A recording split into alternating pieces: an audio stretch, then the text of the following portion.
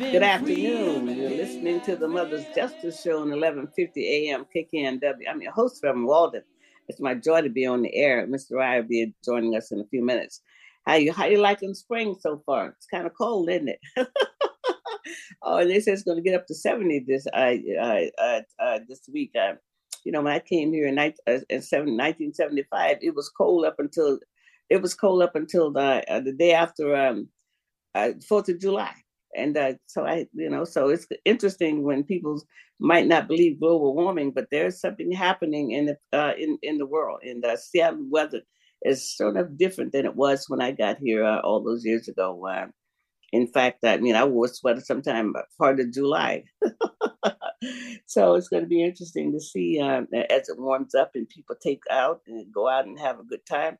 Well, I didn't make it up to see the tulips, and I had hoped to get them, but I just did not go. But my friend Susan Freed, who is a photographer, she went, and she has lots of beautiful photos that I can use for my beauty break. Well, while I'm waiting on Mr. Rye, I might as well let you know that Mothers is having our community our monthly meeting Wednesday, 6 to 7:30 at the Liberty Bank apartment building community room. We hope to see you there. We're actually getting our engines started again. We've spent a lot of time down at the Community Police Commission, and it took so much bandwidth doing that. It was hard to keep up with all the other things we were doing. So anyway, I hope that you'll show up. Again, it's going to be this Wednesday night from 6 to 7:30 at the Liberty Bank apartment building in the community room. And you can call me if you need more information. My number is 206-380-1710. And so that's again, my number is 206-380-1710. And be sure to check out our podcast. You can go to 11:50 a.m. KKNW. You can listen there and subscribe to it. Tell your friends about it. And also, if you have somebody that you're interested in want us to interview, I want you to just send me an email there. You can send me an email. You can send the information to Mother's website. We have a website. It's Mothers for Police Accountability.org. If you have somebody you want us to interview, talking about police justice and reform, and also how we can continue to improve in our community. So anyway, just waiting to see if Mr. Rye is here, and he should be coming on just in a few minutes. I do have another guest. I'm here, Reverend Harriett. I'm having problems with my Zoom. Okay. Well, hey, I'm sorry about that. I am on the phone. All right. So I apologize for the delay. Oh, that's okay. That's okay. Well, welcome. You haven't been on probably in maybe about 4 weeks. And so if you could just go ahead and give us an update. I was on your show last Thursday, and you had a guest from Georgia, representative there from Georgia, and he was a kind man, because one of the things he said, he had to get off to go take care of his mother. It's hearing an adult say that on the airwaves is an unusual happening in America. Well, Congressman Hank Johnson is that kind of guy. His mother's 96, and it's good to hear that our folks have responsibilities that they undertake, right, and gladly undertake them, like you heard him say on last Thursday. But Reverend Harriett, a lot of things are going on. A lot of people are talking about reparations, and now folks are trying to say, well, what about people who got here in 1904? And I said, well, as far as I'm concerned, we got to go with African descendants of United States enslaved, with the people that spent 254 years in slavery, our lineage in slavery, and like my daughter said, built this joint for free, died in every war. And I'm saying is that if other descendants who ended up in Central America or South America or the Caribbean, then the folks who colonized them need to be responsible for their reparations. I agree. France, Germany, France, right, England, Spain, and Holland. The Netherlands. So right, those are the folks who were doing. They were the ones that's going around, taking advantage and colonizing people and taking their land and everything else. But when it comes down to African descendants of the United States enslaved in North America, which is now the United States. We can't let them forget, although Ron DeSantis and some other right-wingers want you to forget that we spent 254 years in slavery. And I can't say that somebody that got here in 1914 is going to have the same kind of resume. Because because Lincoln had already signed the paper when they got here. Oh, exactly. And some of them fell by the Statue of Liberty, which France gave to the United States in 1854, probably for making Haiti pay reparations for 50 years. But, that's Haiti's still paying. And that's why Haiti doesn't have an infrastructure. That's right. That's why it doesn't have an infrastructure. That's right. In the Western Hemisphere, the only black country that fought for its freedom and gained it and then punished for it ever since then. Punished for it. And that really is true. Our government can look all over the world to help people, but we can't go right all over the world. My grandfather told me that when I was little. He taught me my timetables. He used to call them timetables in those days, multiple timetables. But he taught me that when I was 7 or 8 years old. And one of the things he said Americans always went on and helped everybody else, but they would never help the Negro. And that's what he told me when I was a little girl. And it continues to play out in the psyche. True then and true now. We're just not worthy enough for help. I mean, it's something about that scenario that has not changed. And we're the people who pulled ourselves up with no boots and no scraps. I mean, really and truly, when people might want to talk about things, it's like, okay, when they left, when freedom, so-called freedom came, they said, go, they call them by all kinds of names, go, get off my property. Now, some people did do all right because some people are family. I mean, the plantation owner gave land to some people, but those are maybe his descendants from the lady in bondage that had children. In bondage. Those are children born in bondage. My great-grandfathers on my mother's side, her mother's mother was a white man, and my father's father was a white man.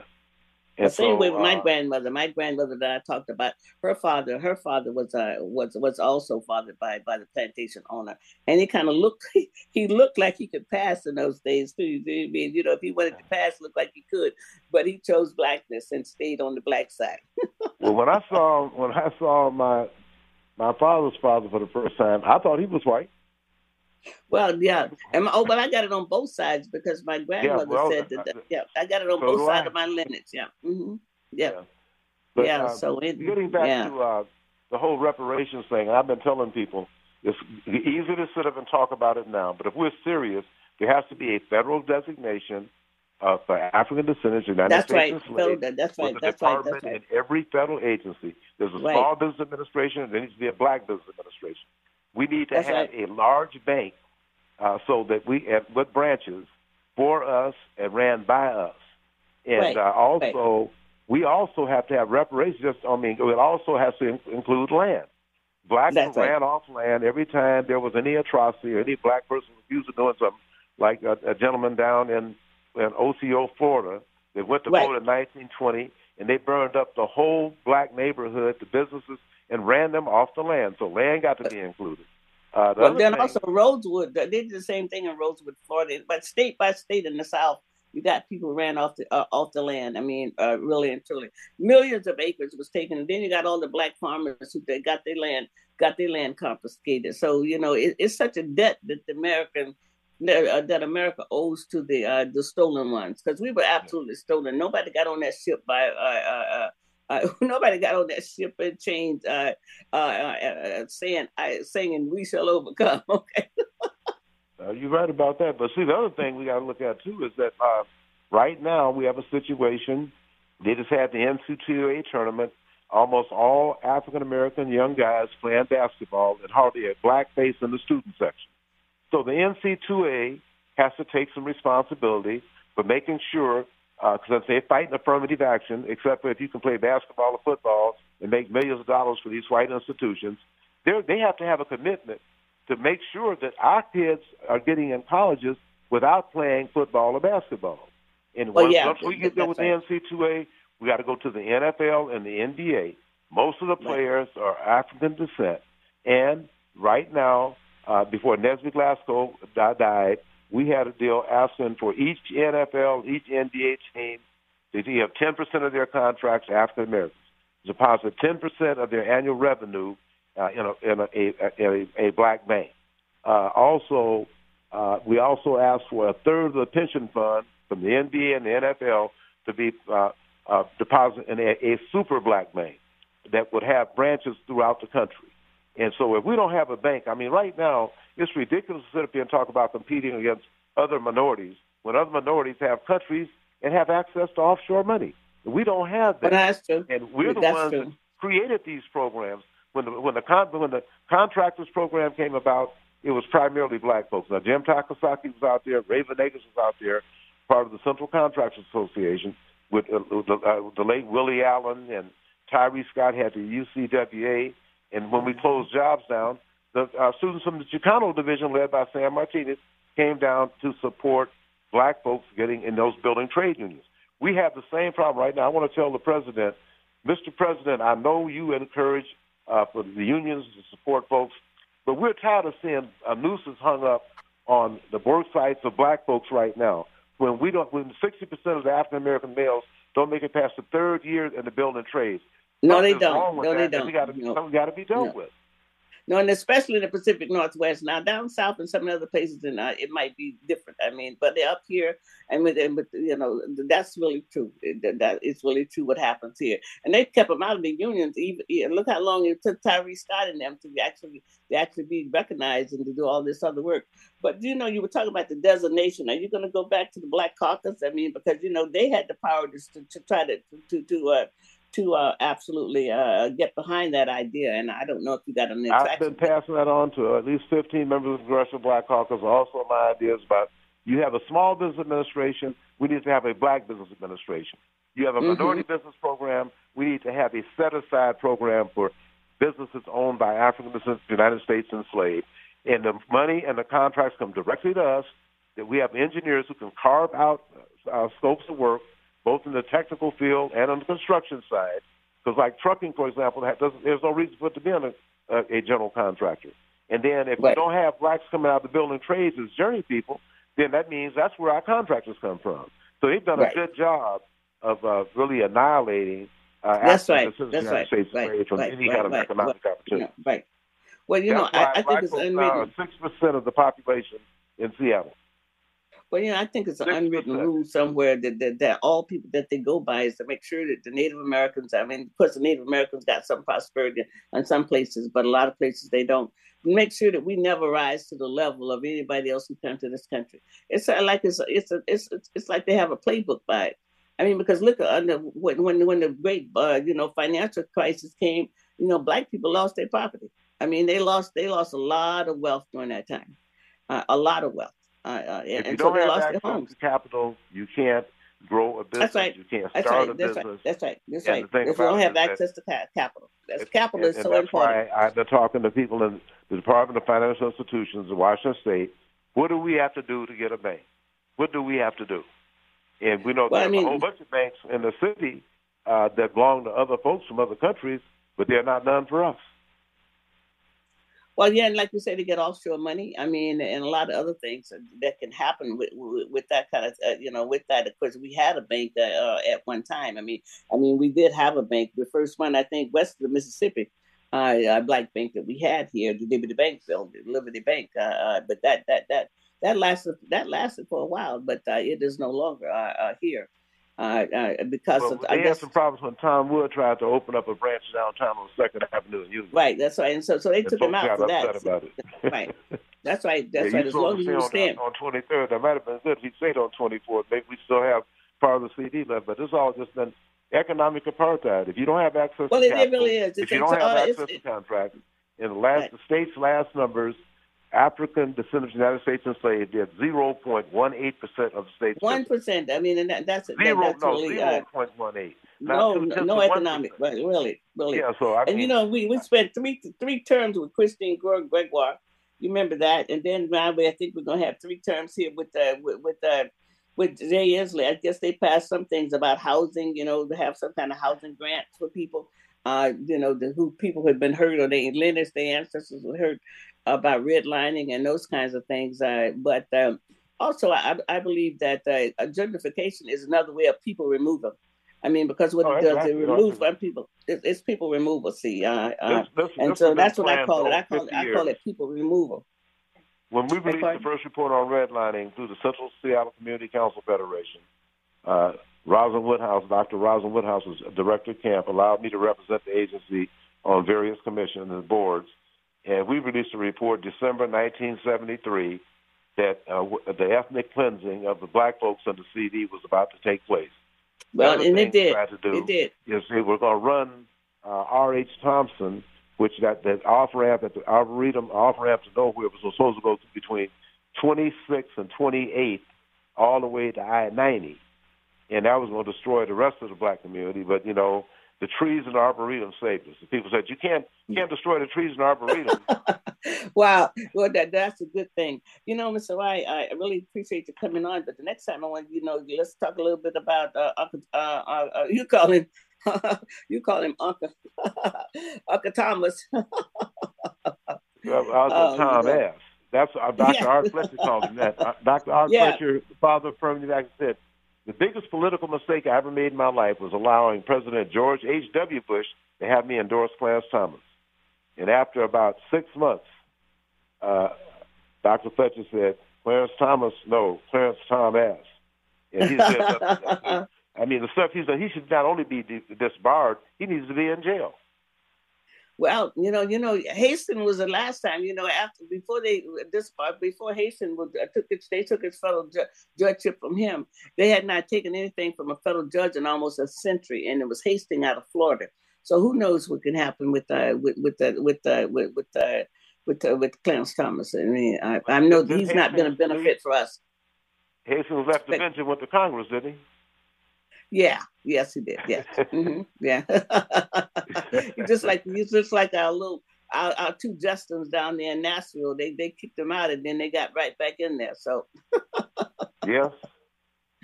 Yeah. Well, anyway, I really appreciate what you're doing, and we just have to keep at it because I'll have people on next month to be talking about Florida. I have to bring people on often about Florida because Florida is the bellwether state going in reverse. I mean, and they're out there not only trying to run Disney out, but also coming after Black people. So it's going to be interesting. And so I don't think we can sit out Florida. We have to be engaged in Florida. I think you're right on that one, Reverend Harriett. You're absolutely right. Yeah. So matter of fact, Charlie James had posted a picture of Ron DeSantis and a picture of Mickey Mouse, and Mickey Mouse was telling DeSantis, "I'll be here a lot longer than you," and I reposted that on my Facebook page. Well, look like Disney is trying to get out of Florida, so I don't know. I mean, I saw something. He might run them out. Well, but do you know that Disney is Orlando, and the mayor is Black, who was also married to the congresswoman from down there. Well, yeah, but Disney is the largest employer of Florida. Ran for senator. Yeah, but you're talking about Val. Val Deming. Yeah. Well, Disney is the largest. Mayor of Orlando. That's right, but Disney is the largest employer in Florida. I mean, Florida is a tourist state. So anyway, but listen, I think that my next guest is coming in. I really appreciate you coming on, Mr. Wright, and we'll take a break. And you listen to the Mother's Justice Show, and we'll be right back. The Mother's Justice Show is brought to you by H.G. Walden and the Virtues Healing Circles. Join us for Wisdom and Wellness with Reverend Walden, a monthly virtual and in-person healing circle that focuses on community healing and growth. Learn more at virtueshealing.com. That's virtueshealing.com. Also, be sure to join our healing group on Facebook.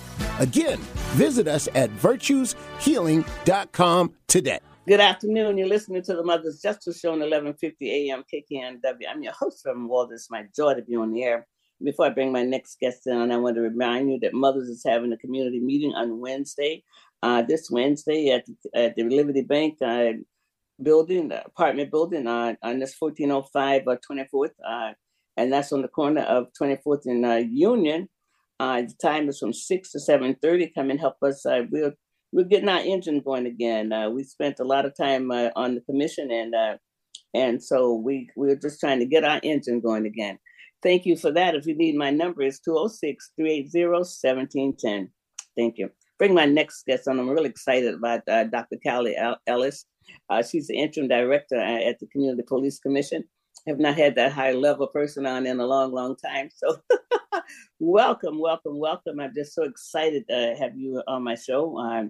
I mean, you just have so much going. I mean, I'm so glad that you applied to be a policy director, and and then things evolved, and so you're interim director.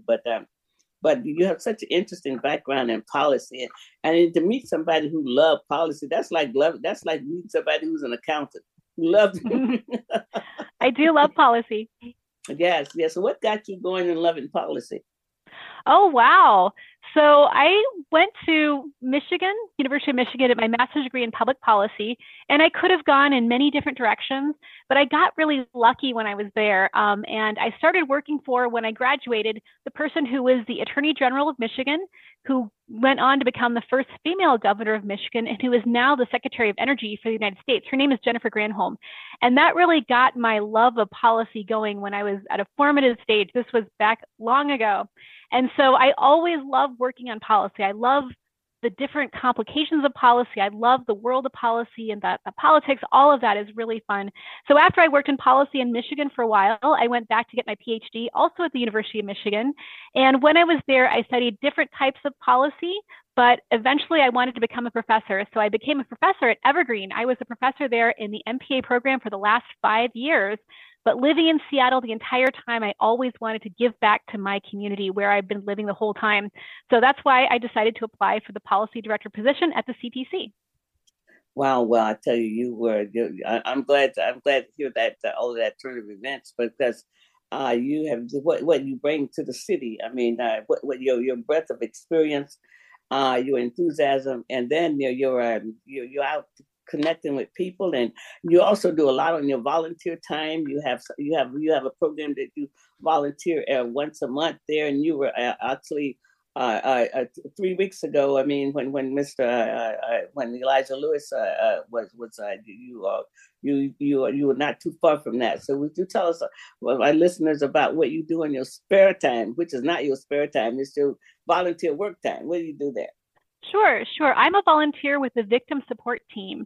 And what that is a formal program. It works with the Seattle Police Department, but we are all volunteers. We're all civilians, and we're very well trained to primarily support victims of domestic violence. After their perpetrator has been taken away, oftentimes the police don't have any time there to support them or provide any sort of follow-up services. And so that's when the Victim Support Team, the VST, will come in and help and provide support to victims in that way.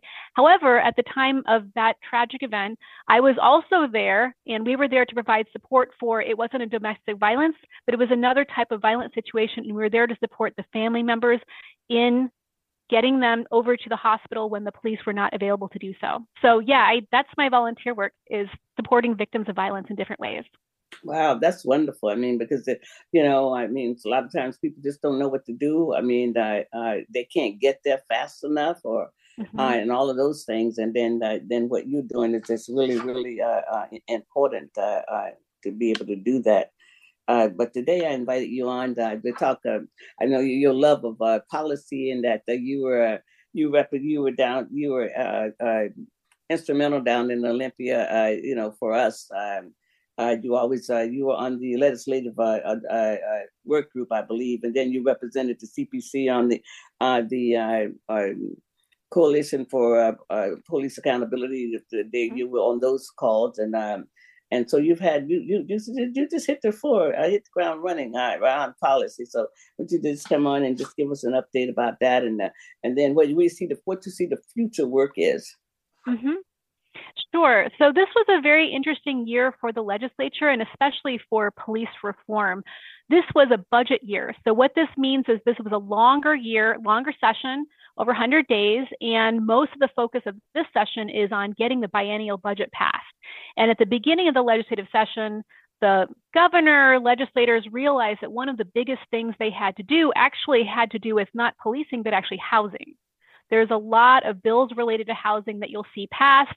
There was a lot of money going to housing because that's the primary crisis that's facing the entire state. However, there were some very important police reform bills that advocates were trying to move forward. And that was what the Community Police Commission was following along with our commissioners. So I'll mention a few. I want to say up front that none of them actually made it through all the different steps to become law. So it was kind of a disappointing year in terms of police reform bills. But a couple of them that we were working on and that we actually want to continue working on at the CPC was Representative Street, Chapalo Street. He's a brand new rep. He's actually my rep in Seattle. And he had House Bill 1513. It was called traffic safety. And so the intent of this bill was to reduce unnecessary interactions between the community and police by removing the ability of police to pull people over for non-moving violations. So this is things like broken tail lights or other things that are not directly related to danger on the roads. And this is, as you know, often a place where people can have unnecessarily dangerous encounters with the police. So this bill did not make it through. It didn't leave the House of Origin. However, good news on this bill is that the bill also included money to provide grants to people to prevent this from happening in the first place. So these are like find it, fix it tickets. These are things like grants to help people actually get their taillights fixed, to deal with prior tickets, all of that. That money showed up in a different place. It didn't show up with the bill, but it showed up in the transportation operating budget. So the transportation budget, there's $750,000 there. This was all went through and was signed. So there's still going to be grant funding going forward to support people, but this bill itself did not make it through that process. And I will say the reason why I highlighted this one is because the commissioners were very interested. We actually one of the commissioners wrote an amendment to this bill, and I sent it to the bill sponsor. It didn't make it, but it's something that the CPC plans to remain actively involved with going forward. There were a couple of other important police bills that, again, did not make it through this session, but they're important to watch for the future. So there were bills in the Attorney General's office to basically give that office more strength and power for investigating bad police officers or stepping in when a county prosecutor doesn't want to prosecute police officers for misbehavior. Those were House Bill 1445, which was sponsored by Representative Drew Hansen, and then House Bill 1579, which would create an independent prosecutor for police use of deadly force. Again, neither one of those went forward. However, there was a lot of discussion. It got the discussion going and in a very important way. So one of the things I want to emphasize about the legislative process is that there's a lot of attention when the legislators are there in Olympia. Everything's on TVW, which is an amazing resource for people to stay engaged with the process.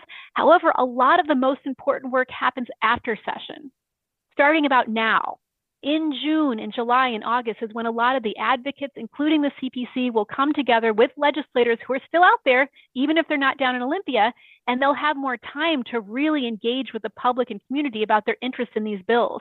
So it's really important, if you're interested in staying involved with the legislative process, to keep that in mind. Even though all the attention happens when they're there in Olympia, a lot of the most important work happens between sessions.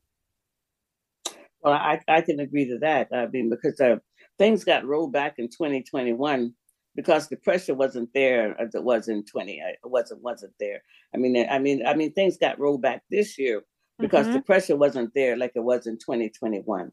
I mean, everything was on Zoom. People had more chance to participate. Right. I mean, and I think Zoom made things more democratized in ways, because if you live in Spokane or down in Vancouver, Washington, or even up in Bellingham, it's hard to make those trips.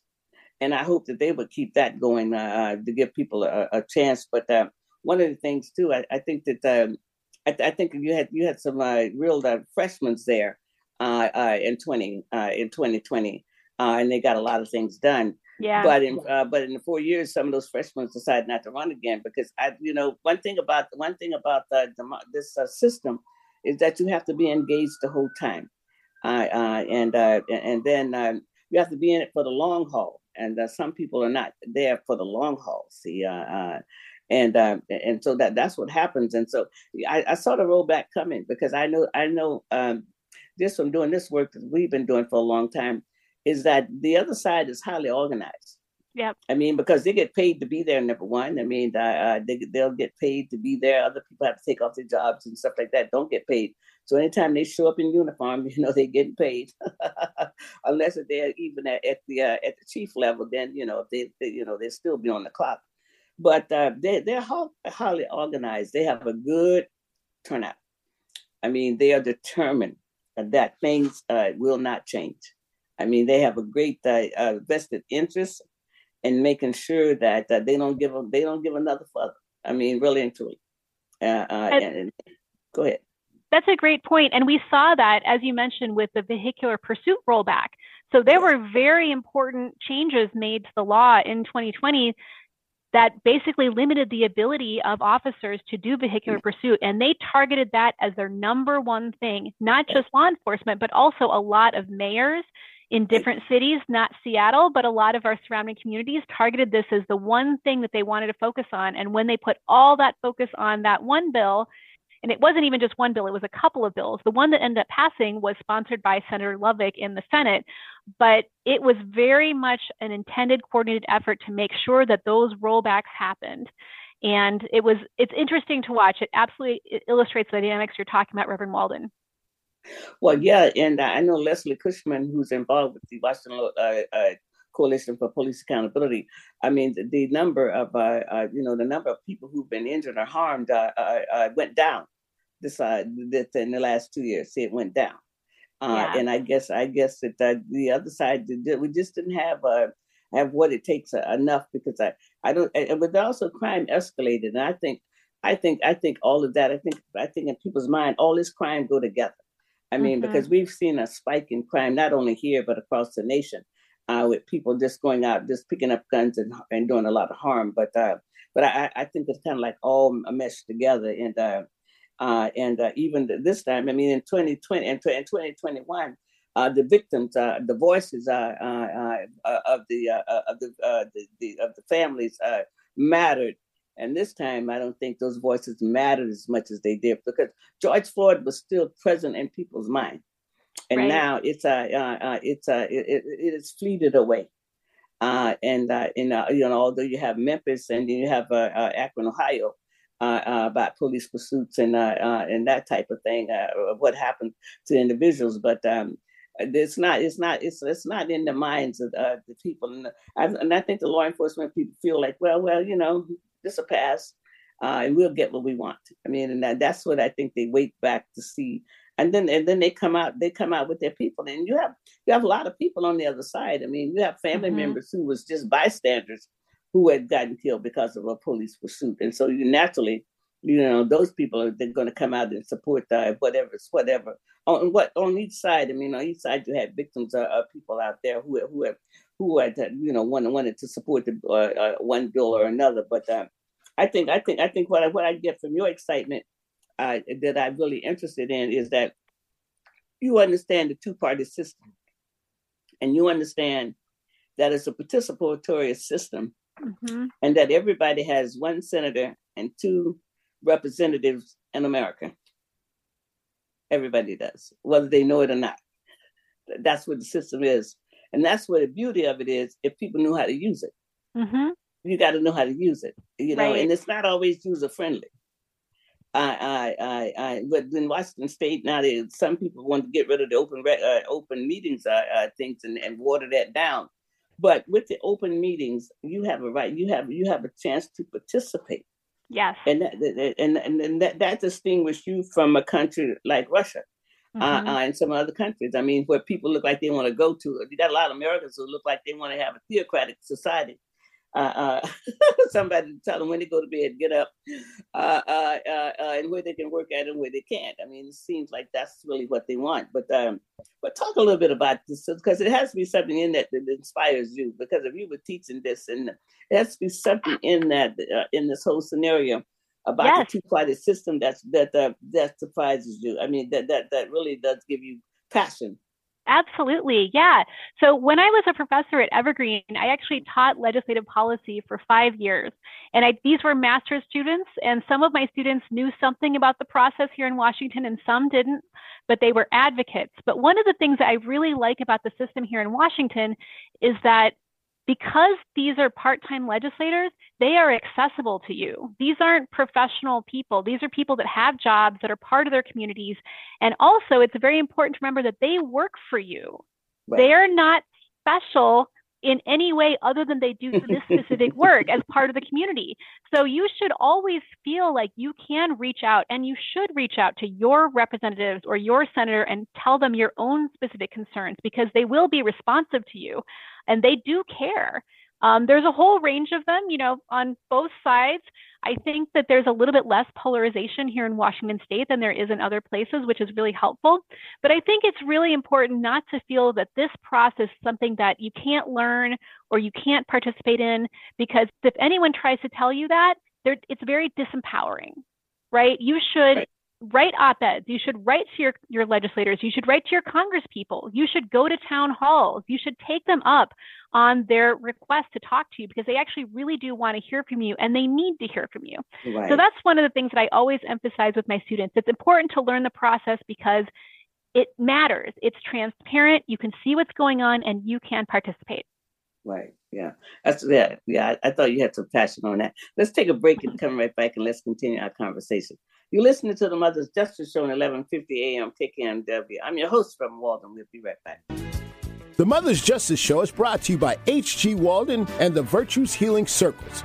Join us for Wisdom and Wellness with Reverend Walden, a monthly virtual and in-person healing circle that focuses on community healing and growth. Learn more at virtueshealing.com. That's virtueshealing.com. Also, be sure to join our healing group on Facebook. Again, visit us at virtueshealing.com today. Good afternoon. You're listening to the Mother's Justice Show on 1150 AM KKNW. I'm your host from Walden. I want to thank you for listening. And I want to bring my guests back on, Dr. Cali Ellis. She's the interim director of the Community Police Commission. Also has been a professor down at Evergreen, and I'll tell you a little Evergreen story in a few minutes. But welcome back. So thank you. Great to be back. Yes. Yeah. So, but one of the things that, because see, the Canadian system is different from ours, right? Yeah. Yes, it is. Their system is more closely modeled after the British system because they were closely connected to England for much longer than we were. So, yeah, they have a House of Lords. I don't know if it's exactly called that, but it's a House of Lords. So these are basically wealthier people that are appointed, as well as something that's more like a House of Commons. We have, in the United States, both senators and representatives. So we have representatives that are representative of populations, and then senators that are 2 for each state. And this is why the census was so important, what just wrapped up, because every time they go out and do this counting, that's what sets every 10 years what the representative population is going to look like when you send people to Washington, D.C., as well as to the State House here in Washington. Right. And then they redraw districts and stuff like that also. Right. Based on that time, they redraw districts, because where I'm at right now, one time it was the 47th, and then they 47th for 43rd, and then it changed to the 37th. So it's changed more than once since I've been in Seattle. Cute little Evergreen story. I loved Evergreen. I always thought it was a swell place. I mean, to go down there and get a liberal arts degree. I mean, it's the campus was cool, and then Dr. Maxine Mims set up the Tacoma campus. He's the founder of the Tacoma campus, and so my son Chikundi, I wanted him to go to Evergreen so bad, and I took him down there. And at that time, he said, "Well, if I was 43 and you was 16, I'd let you go there." I just thought it would be such a neat experience, but he wound up going down south to HBCU, to school his father went to, Elizabeth City State down in North Carolina, Elizabeth City, North Carolina. But it was just something about the campus. It was something about, and I told Dan Evans was, he's probably the only Republican I ever voted for was Dan Evans, because he was a decent man. He was a Republican when before they changed party and then became the Dixiecrats. But so it was just, he was always just just a fine governor. I always thought, and so it was just something about the campus that I really loved. And I've been on that campus many times. I mean, I've been down there for many events early on. I haven't been down there recently, but I always loved that campus. And I always think about that campus because Chikunda says, well, you know, if I was your age and you were my age, I'd let you go there. I love teaching at Evergreen. I was able to teach at both the main campus down in Olympia, but I also taught a couple classes up at the Tacoma campus because we have an MPA, or they had an MPA program at the Tacoma campus as well. And I really value, one of the things I do miss about being a professor is that I really value all the connections I made with my students. So some of my students are here in Seattle. Okay. They went all the way down there when we're still doing in-person teaching, and we're able to bring the lessons from the MPA program back here to Seattle. A lot of people are down in Olympia. At the MPA level, it's mostly adult learners. So a lot of my students have children and homes, and they're working for the state or nonprofits. But my students are out there in the world, and I hope that they learn the lessons that I taught them well. They were wonderful when I was there. Well, you know, I just think you would be a fine professor. I mean, I would probably like to audit your class if I had to. I'm not looking for credit. But I know you have something interesting, something else in your background is that you went to the police academy. You went through that, I did you not? Yeah, and I see you perk up when you know that, and I didn't know that before, but I'm really, so you want to talk a little bit about the police academy? Sure. So I moved to Seattle in about 2017, again, when I was working down at Evergreen. So I lived up here and would commute down to Evergreen for my job, but I wanted to get to know more about the city that I was living in, you know, what was going on around me. And so I signed up for the Community Police Academy. I'd gone to one before that was in East Lansing, Michigan, which is a very different type of community. That's a smaller college town because I'd worked in Michigan at the Capitol nearby there. And so I thought it would be very different to learn about what is Seattle through this lens. And it was an amazing experience, very, very thorough. I learned about all different aspects of policing, many different things they do, some of which are really visible and some of which are not so visible, kind of happening behind the scenes. And it was there that I learned about the victim support team. Actually, that they made a presentation, and I thought at first, I don't know if I can do this, but I really wanted to, as I said, give back to my community, and I decided to go for it and went through the Victim Support Team Academy, and then I've been a Victim Support Team volunteer for about 2 years. Well, I've heard good things about that program. I mean, I know that, when Felicia got hired there, it was somebody else running that program, and she eventually started running it and had more people to go through that academy than ever before. So I never did, but I know she's from Seattle, so she was able to recruit some Black people to go through that who would who would probably never go to the police academy had not been for her, because they just knew her and they trusted her. So, you know, that type of thing. So anyway, I just we got just a few more minutes here. You know, I mean, we got about 6 more minutes. So anyway, so I'm just still interested in policy. I'm still interested. So what are we going to be working on in the summer? I mean, do we have anything that we're going to be working on in the summer and with some of our partners and actually trying to educate the commissioners that this, let us say, it's a whole year event. It's just not over. And I tell people all the time, I said the other side was winning because the people who would think they got something, they go home and eat the popcorn and think they won. I say, but this is the system. I say, you know what? Cali likes the red mushrooms and I like the green ones. Now she, you know, and I got my little people, and we get all the business. We get all the business from the city, all the business for the mushrooms I like. But you've been lobbying, and every year you come back and you lobby, and we just show up and we still win.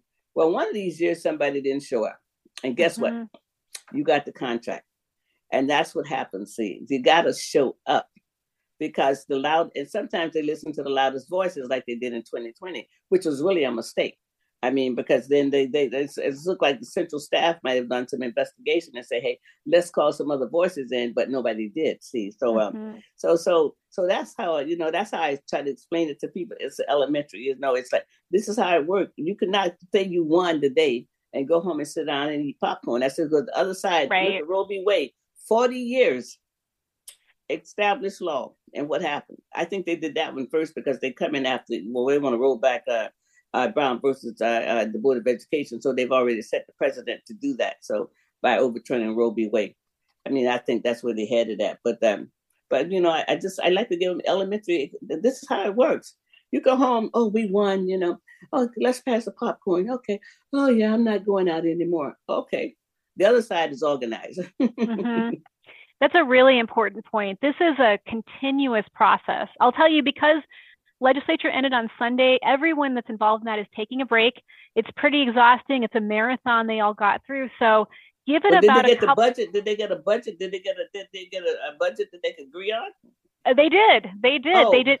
They're not going into special session. They ended on time, which everyone's really proud about, because in a few prior years, they used to go into special session and then everyone would have to come back to Olympia, but that didn't happen. They got everything done this year that they wanted to, but there's still a lot more work that needs to be done, again, in this time between session. You're absolutely right, Reverend Walden.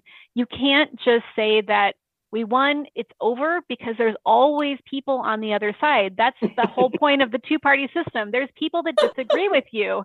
And sometimes there's more of them and sometimes there's less of them, but they're always going to be there.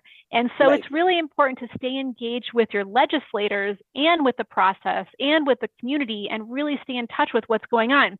Again, I think starting about in June is when we'll revisit some of the bills that quote unquote failed.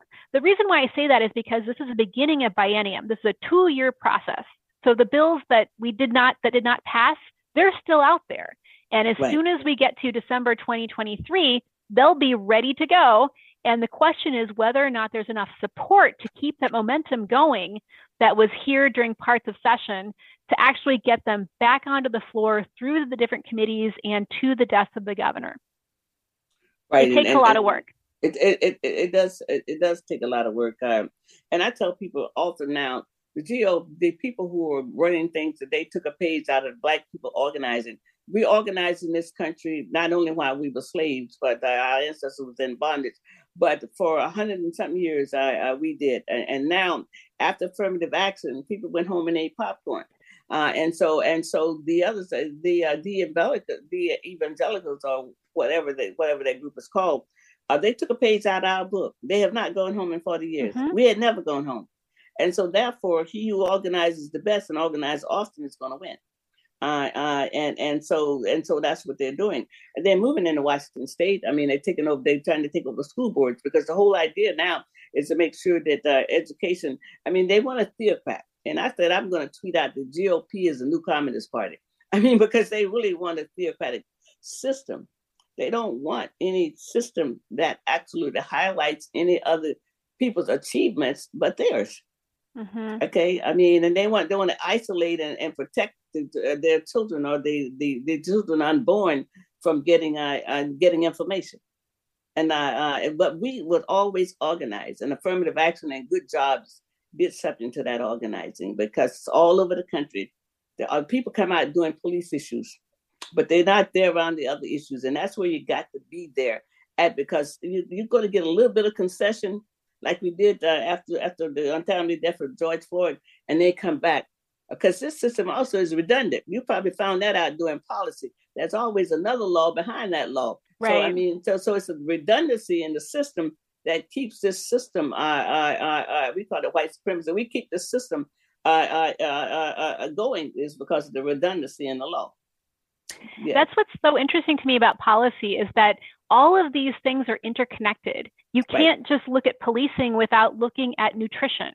You can't just look at policing without looking at K-12 education or prison reform or the environment. All of these things are part of the same system. And so at the CPC, we focus on policing. We have the mandate in our governing ordinance to do that.